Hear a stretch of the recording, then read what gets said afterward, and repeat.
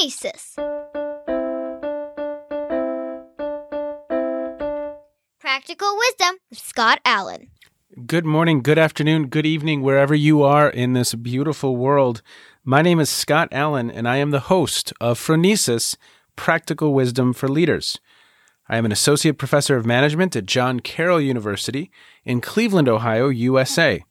I'm an author, an entrepreneur, a speaker, a nonprofit founder, and the host of 2 podcasts. I'm also a husband and dad of 3. You just heard from Kate, my daughter, who wrote and performed the Phronesis intro. Phronesis offers a smart, fast-paced discussion on all things leadership. My guests are scholars and practitioners, and we cover timely, relevant topics and incorporate practical tips designed to help you make a difference in how you lead and live. Now, I am proud to share that Phronesis is the official podcast of the International Leadership Association, an association that is near and dear to my heart. ILA brings together leaders and those who teach, study, and develop leadership, advancing leadership knowledge and practice for a better world. Learn more at ilaglobalnetwork.org. If you like what we're up to, please click subscribe so you can stay up to date as we release new episodes each week. You can also share what we're up to with others. And now, today's show. Good afternoon, good morning, good evening, wherever you are in the world. My guest today is Dr. Sean Hanna. He's an experienced senior leader, scholar, and leader development expert, and he studies, teaches, and consults on exemplary leadership, leadership development, business ethics, strategy, strategic thinking, and building high-performing teams and organizations. Prior to his appointment to the Wilson Chair at Wake Forest, he served 25 years in the U.S. Army, retiring as a colonel. He served as the director of the Center for the Army Profession and Ethic and the director of leadership and management programs, both at West Point. He also served in command and staff positions in infantry units in Europe, Cuba, Panama, Southwest Asia, and the United States. In the Pentagon on 9/11, after the attack, he was reassigned to lead the reconstitution of the organization sustaining the highest casualty level and its multi-billion-dollar operation.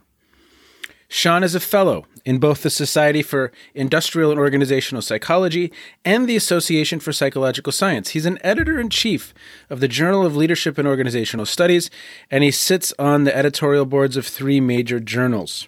He has published in the best journals in the world, and he has conducted over 600 executive education and consulting engagements in the U.S., Europe, Asia, and his clients include the likes of Microsoft, Deloitte, GE, IBM, MetLife, Wells Fargo, Morgan Stanley, and the training of 16 CEOs.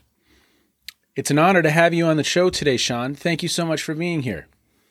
Thanks, Scott. It's great to be on your program, and I appreciate the invitation. I think you covered my bio pretty good. I've been retired now for close to a decade from the Army and at Wake Forest University, so I begin to transfer over and focus on business and business management and leadership over the last decade, and kind of merging the two together, best practices from the military leadership, best practices from business leadership, and finding the best connections between the two to help leaders get better. Well, I love the perspective that you bring to this work, Sean, because you are an individual who has done the work, and you are an individual who has studied the work, done the work at the highest levels, and studied the work at the highest levels. And I think it's an incredibly unique and valuable perspective to have. Well, in your scholarship, a paper that you wrote, and Bruce Avolio and Doug May were on that article with you, that really stood out for me. It's really one of the first papers of yours that I read, and I used it as a centerpiece in a course on ethics that I taught 4 or 5 years ago. And it's your kind of thinking through moral thought and action. And this is a fascinating topic, right? Moral thought and action, because leaders are placed in so many different scenarios. At times, it can be incredibly gray. At times, having to make atrocious decisions. But how do you think about this topic? Help listeners kind of think through your process of thinking about moral thought and action. I know it's a big topic. No, it's a huge topic, Scott. But it's one that I really felt, and so did Bruce and Doug, that we really needed to tackle. There had been a lot of research in moral psychology over the years through people like Kohlberg and Rest and others that have looked a lot at how people make decisions. And most of the research had been focused on how do people make decisions, which would be focused on the stage they call moral judgment. But, James Rest summarized the literature in a famous book of his where he shows that only about 20% of moral judgments actually manifest into action. That there's all kinds of reasons why people will and won't act on the judgments that they make. I mean, all the time. We walk down the street, we say, oh, somebody shouldn't do this or somebody should do that. And we pass these judgments all the time. But us as an individual taking action on those judgments when it's tough, when it needs moral courage, where we may have to confront a peer, confront a leader, do something that makes us uncomfortable, or just that need to take ownership over the situation and not just say, somebody ought to do something about that, but I ought to do something about that. So we really got into trying to determine this issue that the scholars call the judgment action gap between making that judgment and actually acting on it. So, in my career in the military, I've been faced with some pretty significant and severe moral ethical dilemmas. And I knew intuitively it was a lot more than just being able to have the capacity to make decisions. When it gets tough and you need to act, that's really where the rubber meets the road. And so we designed a model that has two components: moral maturation on the one side, the maturity of the individual, the development of the individual so that they can make those tough decisions. And then on the other side, moral conation. And the word conation isn't used very much in common parlance, but it simply means the impetus to act. It's that orientation, that impetus, that readiness to act when we do make a judgment. And you can apply it to many things, not just morality, but moral conation is the impetus to act when you're faced with a moral situation. So those two major components, we spent a lot of time going into the literature and trying to tease out what helps people be more morally mature, able to make those right decisions, and then what also gives them the conation to act. And I can unpack that model for you. There's a lot of different subcomponents there, but that's where the motivation came from. Well, yeah, you've got the moral complexity, the metacognitive ability, and moral identity. Will you talk a little bit about that side of the house, the moral maturation? Because a very simple way to say this is sometimes people don't even realize they're in a dilemma. Sometimes people don't even know how to think about this space, correct? Yeah, and that's something that's really interesting is you can take two people that can go through the same experience, and some will have the radar go off, that, hey, there's some moral issues here that we need to think about. Somebody else might not even recognize that and just think of it as a business decision that needs to be made, not a business decision that's interlaced with ethical challenges or implications. So on the moral maturation side of the house, the ability to be morally mature, we did first start with the research from people like Kohlberg and others, where they looked at how people develop complexity in their schemas, their mental models about ethics, which makes them more attuned to what's going on around them and able to process complex information, moral information that might come to them. So there's a developmental perspective here of developing that those rich schemas, or what we call moral complexity. And there's been some other research on moral complexity. But beyond the moral complexity piece, you also have to have the ability to process that rich information, which is moral metacognition. For the listeners out there that might not have heard that term, there's cognition, thinking. Then there's metacognition, which is the higher level, which is thinking about your thinking. It's the ability to not just process what's happening in the moment, but to even think about, how am I processing this? Am I considering all the factors? Am I considering all the implications on all stakeholders in this particular issue? Have I looked at this through numerous multiple ethical lenses, not just like through a justice lens, but also thinking about duties and responsibilities and virtue and other potential ways of looking at the same issue? And metacognition is that ability to kind of get off the dance floor, get up on the balcony and think about your own thinking, making sure that you're applying all your moral complexity to the situation at hand. And then lastly, on the moral maturation side is this idea of moral identity. How do I see myself as a moral actor? And what's my personal identity that I bring to the table? How does that apply here? Because most of the work that had been done prior to us on moral development, moral maturation is more about what should somebody do in a tough ethical situation. But it's also equally critical that people have to think about, who do I need to be in this situation? And bringing that self to the table is a key factor. I personally found it was, as a practicing leader, when I was faced with tough ethical issues, it's not just some abstract moral judgment. It's, who do I need to be in this situation? And also, what kind of a role model do I want to be for, in my case, for my soldiers in this situation? So that's kind of the moral maturation side of the house, that maturity of the individual as a developing moral being. And then the conation side of acting, of actually, it's that gap that you said sometimes can exist. And the ownership, this is really, really interesting. The ownership, the efficacy, and then the moral courage. Because I could have those first five, but do I actually have the courage to step into this, which is going to, put forth any number of different scenarios that I will then have to confront? Yeah. And that really gets into this thing I was talking about earlier, Scott, with the judgment action gap. You can do everything right on the moral maturation side, make a great decision, and I might go home and say, I'm going to go in and confront my boss tomorrow morning. And, I got this all wired in my head. And then you get your cup of coffee in the morning and you walk in the office and it's like, gosh, is this really something I should be doing? Or should maybe their boss be the one calling them out on it? Is this really my responsibility? I might be thinking, oh man, fear, am I going to get fired? Or I might just simply be thinking, I don't have the confidence in myself that I can address this with him. Maybe I'm not confident that I've even made the right decision. Maybe he or she is right versus me, or maybe I don't feel confident I have the social skills to have this interaction, with this individual. So the moral conation piece has those three elements. Number one is, am I going to take ownership? Instead of saying, well, somebody ought to do something, that I ought to do something. Second, do I have the courage to overcome fear, to overcome risk, and to step up and do what's right? And then third, do I have the confidence? Even if I feel, hey, I've got the courage to go ahead and do this. Am I confident that I can follow through and be effective at it?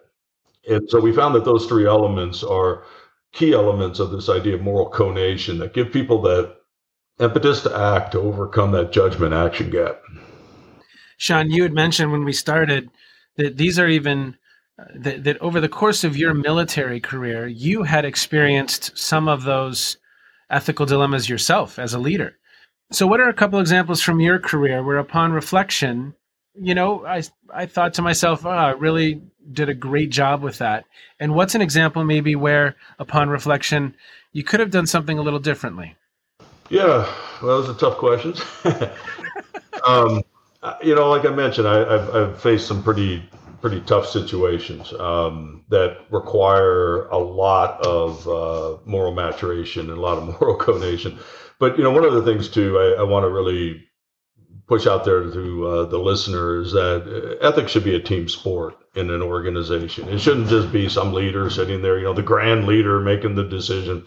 Often these tough ones have so many pieces and so many elements and so much complexity that it's good to get everybody's perspective in the room, And it was rare that I made decisions on my own when it was the tough ones. But I'll give you an example of one that I share sometimes.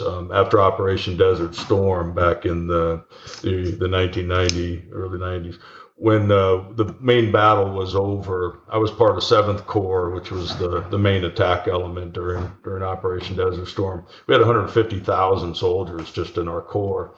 And when we had attacked deep into Iraq, we had established what's called a military demarcation line. So anytime the Army is at war. Eventually, we kind of draw a line in the sand and call it a military demarcation line, and it's essentially a temporary international border so that we could go into treaty negotiations with the other side. So once we had defeated the Iraqi army, we pulled up onto this line, this military demarcation line, into a defensive position. Well, General Schwarzkopf, the Central Command commander, could go into treaty negotiations with the Iraqis.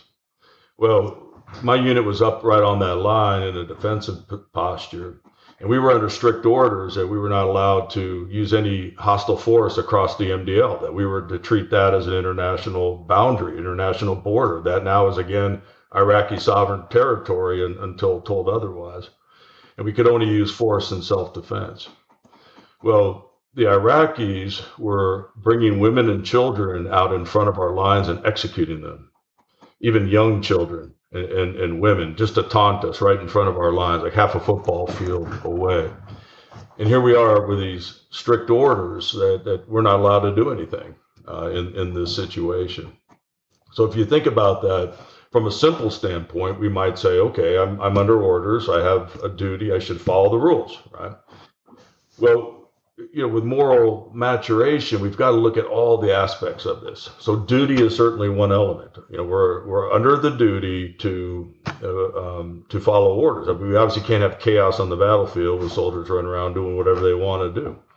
But when we think about duties, we also have to think about, well, these other people have rights too that are being executed. They have inalienable human rights, and do we have a duty to protect them if we're able to? Well, might we do?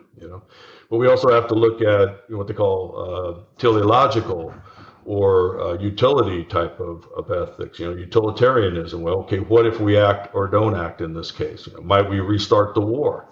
Might we get some of our soldiers killed? Might some of our soldiers be court-martialed for disobeying a lawful order? We got to look at all the tentacles of the possible outcomes if we act or if we don't act, and continues to fuel this situation with these women and children being killed.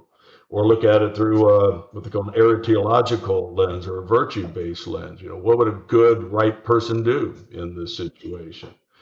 So you start thinking about, like I mentioned earlier, these different lenses of looking at an issue, like through a rights and duties lens, a virtue-based lens, a utilitarian outcome type of based lens, and there's others.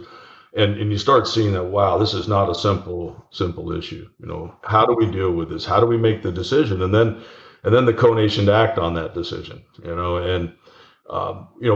really were pretty torn about this. And again, team sport, right? A lot of leaders in the room talking about what we should do. And so, we started to kind of go into some gray areas. We rushed the line with some, tanks and Bradley fighting vehicles to try to, scare them off the next time that happened, which didn't work. And then we eventually fired some artillery across the line over their heads in illumination flares instead of high explosives. Just kind of give them a warning, that we got you in range. If we wanted to, we could use HE high explosive. And then they stopped doing it. And we're very, thankful that they did, because the next level of escalation, would have certainly potentially broke our duties to, law and order and the orders of the leaders on top of us. And we got in trouble for even firing the artillery across the line. That was not within the rules of engagement we were given. But again, it's having that that ownership and courage to say, we're not just going to let this happen. We're going to do something. We're going to push the envelope. Maybe take on some personal risk ourselves, because again, some of our leaders weren't too happy that we fired the artillery. But I'll take that and live with it. So, but you can see there, I think it's a complex situation. Needs a lot of moral maturation to process it. But then you also have to have that co-nation then to say, I'm going to do something about this and work within the bounds the best you can to make it happen. And I mentioned earlier, moral identity. We also had to think about, who do we want to be, and how do I want my soldiers to feel when they redeploy back home after this? I did not want them to redeploy back home with that on their minds. That we watched that and did absolutely nothing. That's not who I wanted to be. It's not who I wanted them to see themselves as. It's such a wonderful way to think about this topic, and even your phrasing of ethics as a team sport. Talk a little bit more about that. I love that phrasing. I'd never heard it before, Sean. Well, I use that a lot. I say a lot of things are a team sport, I mean, and that's what I learned. That's what I learned in the military. A team is always better than one, and leaders who think that they're going to just sit up there and lead on their own are fools, because again, you're not maximizing the talent, skills, abilities, knowledge of your team. And so, you bring your team of leaders together. If I'm a captain, I'm going to bring my lieutenants together and as much as possible share leadership to try to make decisions together. I mean, sure, at the end of the day, I'll make the final call. But that doesn't mean that I'm not going to, at any time possible, pull in their ideas and pick from the best and then sanction those ideas. It's the same with ethics. If we think about moral maturation, a key component of that being moral complexity, well, the more minds you have in the room, the more complex the team will be to think through creative options. It was others that brought up these ideas about, rushing the lines and firing the artillery illumination rounds and things like that, and it's like, great idea, let's do that, and so there's a big value in bringing teams when it comes to this stuff. The first side of the house is really, in some ways, at least how I'm reflecting on it right now, is some of the pre-work that an individual is going to do, some of the work that occurs ahead of the time. I think this is probably why only going through case studies and reflecting on what potentially Enron should have done probably is only a piece of the puzzle, a relatively small piece of the puzzle. Because then, as you said, there's that inner work within myself. And so as you think about training individuals, how do you think about that? How do you think about educating individuals so they are better prepared with both sides of the house in consideration of that curriculum? Yeah. And again, I take a lot of my experience from the military, where we have a saying, we train like we fight. And we train in realistic situations as much as possible. So when we're training, we're introducing moral, ethical challenges all the time. We purposely plan them into the training. And even during operations, we make sure that we pre-think through those dilemmas that we might face. Good leaders pull their team together and say, all right, we're about ready to go in this village, let's say take down a potential terrorist cell. Well, we're going to think through, all right, what are those, not just the operational challenges we're going to have, but also what are the moral, ethical challenges? And in the military, in our planning, we have a phase we call red teaming, where we take any one of our plans and we war game it, and we look at all the possible decision points we might hit and the contingency plans we need to have in place, and pre-think through all of those possible challenges we're going to face. Some of those are operational. What if we start getting low on ammunition? What if the enemy tries to flank us? Whatever. Some of those are also moral, ethical. What if the terrorists use hostages as human shields, or women and children as human shields? What are we going to do? I don't want a 18, 19-year-old kid sitting behind the sights of an M16 trying to make that decision in 0.8 seconds. I want the team to think about that ahead of time and pre-plan what we might do, work through that scenario planning, and become much more adept at it, and be able to evoke the thoughtful process that we had ahead of time versus an emotionally laden process in the moment. Well, Sean, I know you all continued this work. Would you talk a little bit about that? And I'm going to put the paper in the show notes so that people have access to that. But talk a little bit about how this work then proceeded from this original paper. Sure. So the Academy of Management Review paper was a conceptual paper. It was a theory paper to create the basis of the knowledge and the theory underneath the framework. Then we focused in predominantly on the moral potency piece, because there's already certain measures and assessments and research done on the moral maturation piece. Not integrated like we show it, where you have maturation and the complexity, the identity, and the moral metacognition all integrated into a whole model. But there had been individual research on each of those streams, just kind of yet to be integrated. So we thought the biggest bang for the buck was trying to address this judgment action gap, that 80% loss that I talked about between, hey, I made a judgment and then actually acting on it. So we developed a measure that's called moral potency. To be honest with you, we like the word moral conation, but in science you got to get stuff through reviewers, and we had a reviewer that didn't like the word moral conation, and so we went back on them about 3 times, and they wouldn't budge, even though they wouldn't tell us what scientifically they had an issue with that term. So we said, all right, we'll call it moral potency. So John, was this reviewer number 2? Yeah, I don't remember. I probably had a different name for him than reviewer number 2, but I have no problem. The review process is great, but a reviewer owes scientific logic back to the author, which was not provided this time. But anyways, I don't want to digress. So we wound up calling it moral potency, but it's the same thing. So for the reviewers out there, the listeners out there, if you hear moral conation and moral potency, they're kind of one and the same. Although moral conation again is an idea, this impetus to act. Moral potency is those 3 constructs as one way to measure moral conation. So to be honest with you, I'm not too upset about it, because it does leave room for others to think about different ways of operationalizing and testing moral conation, besides those 3 constructs. But so we went forward and we created a measure of moral potency that has moral ownership, moral courage, and moral efficacy or confidence in it. That was published in the Consulting Psychology Journal. And then we went forward and started doing some research using those different scales in different papers. And so we've got some papers that are published in Academy Management Journal and other top journals, Journal of Applied Psychology and some others, where we use these scales to integrate into models of moral, ethical decision-making and action in teams. What are a couple insights from some of that research that you would want listeners to know about? Yeah, well, we found we did a big study actually in Iraq, not during Desert Storm, but in the more current wars that we've been in for the last 2 decades.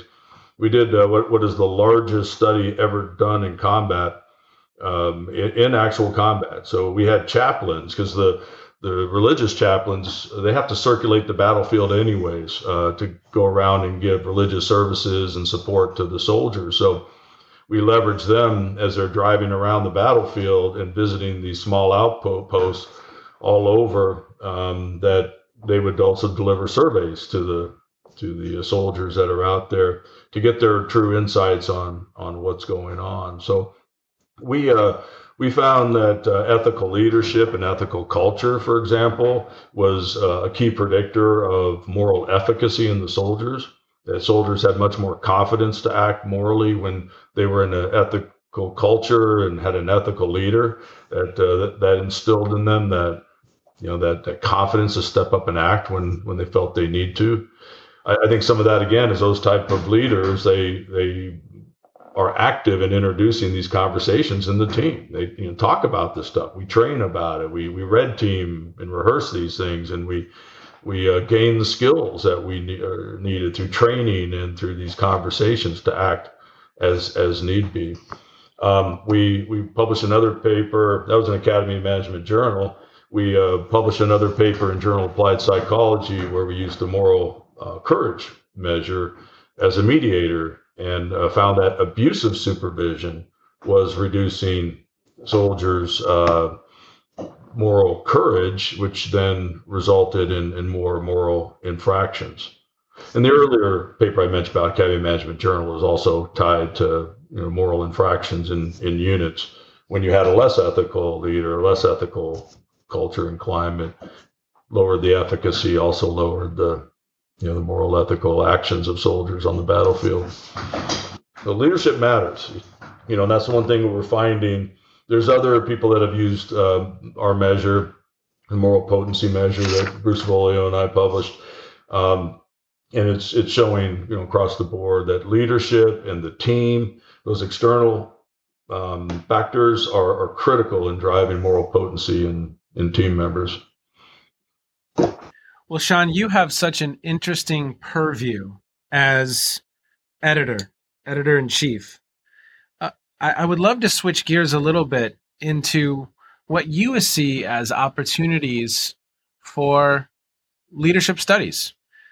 I think I'm really, really interested in knowing what are 3 or 4 potential streams that you think as an editor-in-chief, wow, this is just a gap. This is a ripe area for people to really dig into or build upon.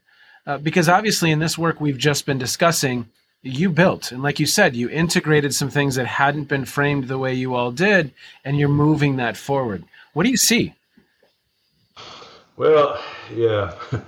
So I desk review close to 900 papers a year that come into the Journal of Leadership and Organizational Studies, and it's interesting. We're getting a lot of high quality papers now. The current editorial board, we took over the journal about 2 years ago, and we created a rock star editorial board. We've got people like Bruce Avolio, Tim Judge, David Waldman, Joyce Bono, Don von Nippenberg. We've got John Shabrock, all as senior editors on this journal. So we have like some of the top leadership researchers in the world, and we are really trying to push the envelope.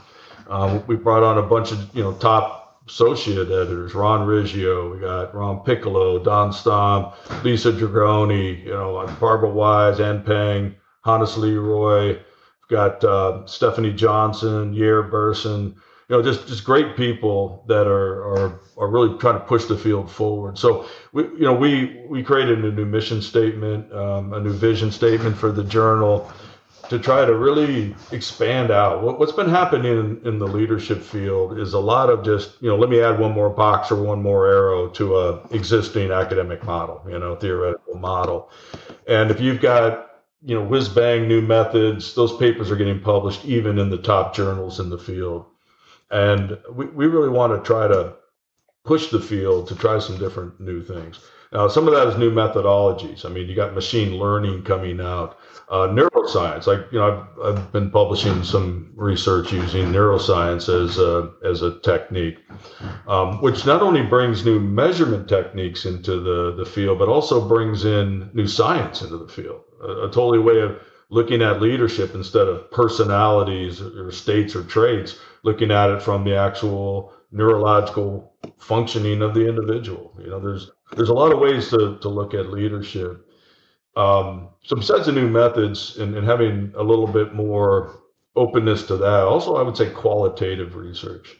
Qualitative research, if done right, and it's hard to do qualitative research right, can really kind of get at the phenomenon, that what is really happening in the situation that people are dealing with, not just what constructs a investigator decided to put into a survey, but really going in and saying, what is going on here in this leadership situation? So we're trying to promote more of that. As far as what to study, the biggest thing that needs to be studied is what are the antecedents to leadership?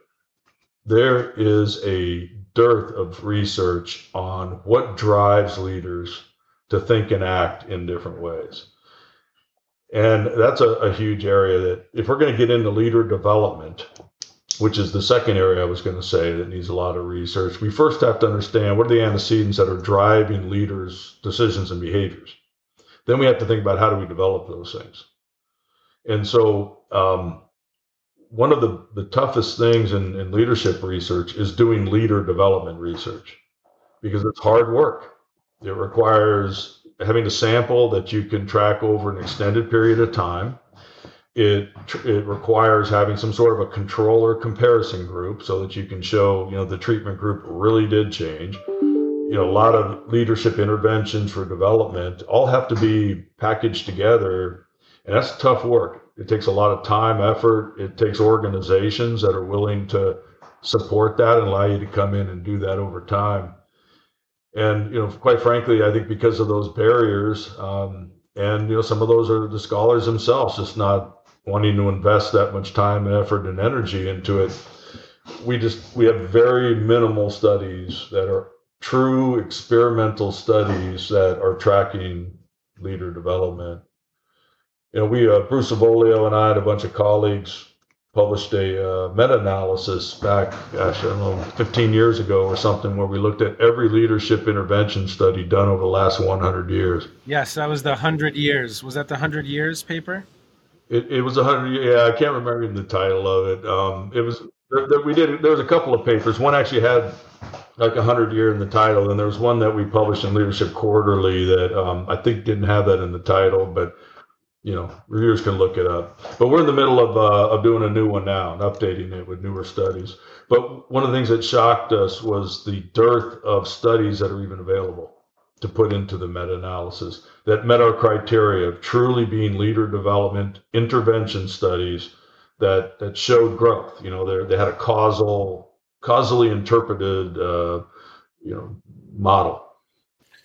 Any others come to mind as we kind of wind down our time to get today? Any other areas? Antecedents, leader development. Antecedents, leader development, I think, are things that need the most work. And then third would be just other contextual factors. I think in leadership research, we tend to focus too much on the leader's impact on individuals versus looking at the fact that you usually have multiple levels of leadership that those same followers are exposed to.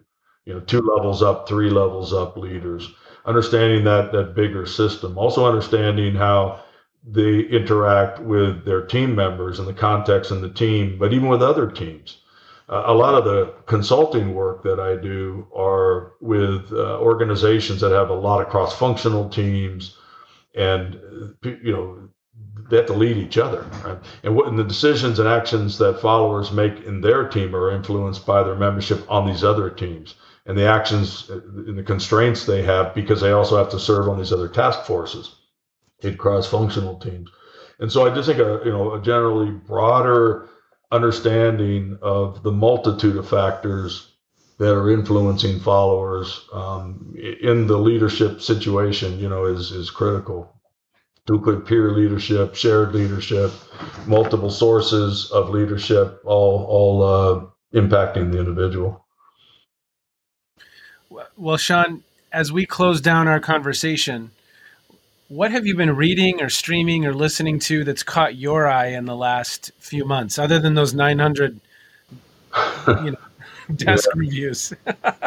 Yeah, that pretty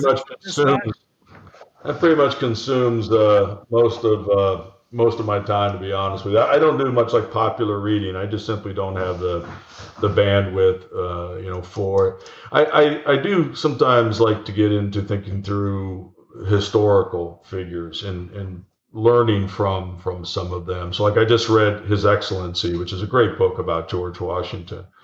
I published not too long ago a paper. It's available if anybody out there want to pull it down off either Apple or what's it, the Amazon one, for free, about George Washington and character, that was commissioned by the Mount Vernon Society there up at Mount Vernon, George Washington's home. But we take a look at George Washington and we apply his character, and especially to the Newburgh Address, the possible conspiracy there in Newburgh that George Washington had to overturn, and just how his character came to light to change the fate of history in the Newburgh conspiracy. So I think sometimes if we think about historical figures like that and the actions and decisions they made and how it positively affected groups, it's pretty enlightening for current leaders. So I'm doing a consulting event here next week where we're going to use that reading about George Washington character to have a CEO and their top management team reflect on their character and how it affects their leadership at the strategic level. So we can find a lot of those kind of parallels. Awesome. Well, Sean, thank you so much for your time today. We really, really appreciate it. You've given us a lot of great wisdom in the last, 39 minutes. So thank you for the good work that you do, sir. We appreciate it. Have a great rest of your summer. All right. Thanks. Good to be with you, Scott. So some quotes from guests will just forever stick with me. When Dr. Livingston said, when it comes to mental gymnastics, most humans are Olympians, or most of us are Olympians. That's going to stick with me. And same with Dr. Hanna here, when he said ethics is a team sport. I don't know why. I just find that really comforting in some ways. But I also think of it as a paradigm shift for me when it comes to this topic. Ethics is a team sport. So I'm going to leave it there because I think it's an important place. If you are looking to learn more about Dr. Hanna's work, it's in the show notes. Take a look. Look at his scholarship. It's absolutely incredible, just incredible thinking and wonderful contributions to the field. And as he was describing some of the work they've done literally in theater, it's just so very impressive. And as I said, how wonderful to have an individual who is working at the highest levels of scholarship, having worked at some of the highest levels of his craft as an experienced scholar. I think that's just absolutely wonderful. As always, thank you so much for listening, everybody. Take care. Be well. See you soon. You, my friend, have just finished another episode of Phronesis, Practical Wisdom for Leaders. To get in touch with me, visit www.scottjallen.net or send me a note at scott@scottjallen.net. I can also be found on Twitter and on LinkedIn. Now, if you have feedback, I would love to hear it. And as always, thank you so much for listening to Phronesis. If you like Phronesis, I have a second podcast. It's called the Captovation Podcast. That's with an O, Captovation Podcast, where I speak with experts on the topic of designing and delivering incredible presentations. And now, Kate's twin sister, Emily, with the outro.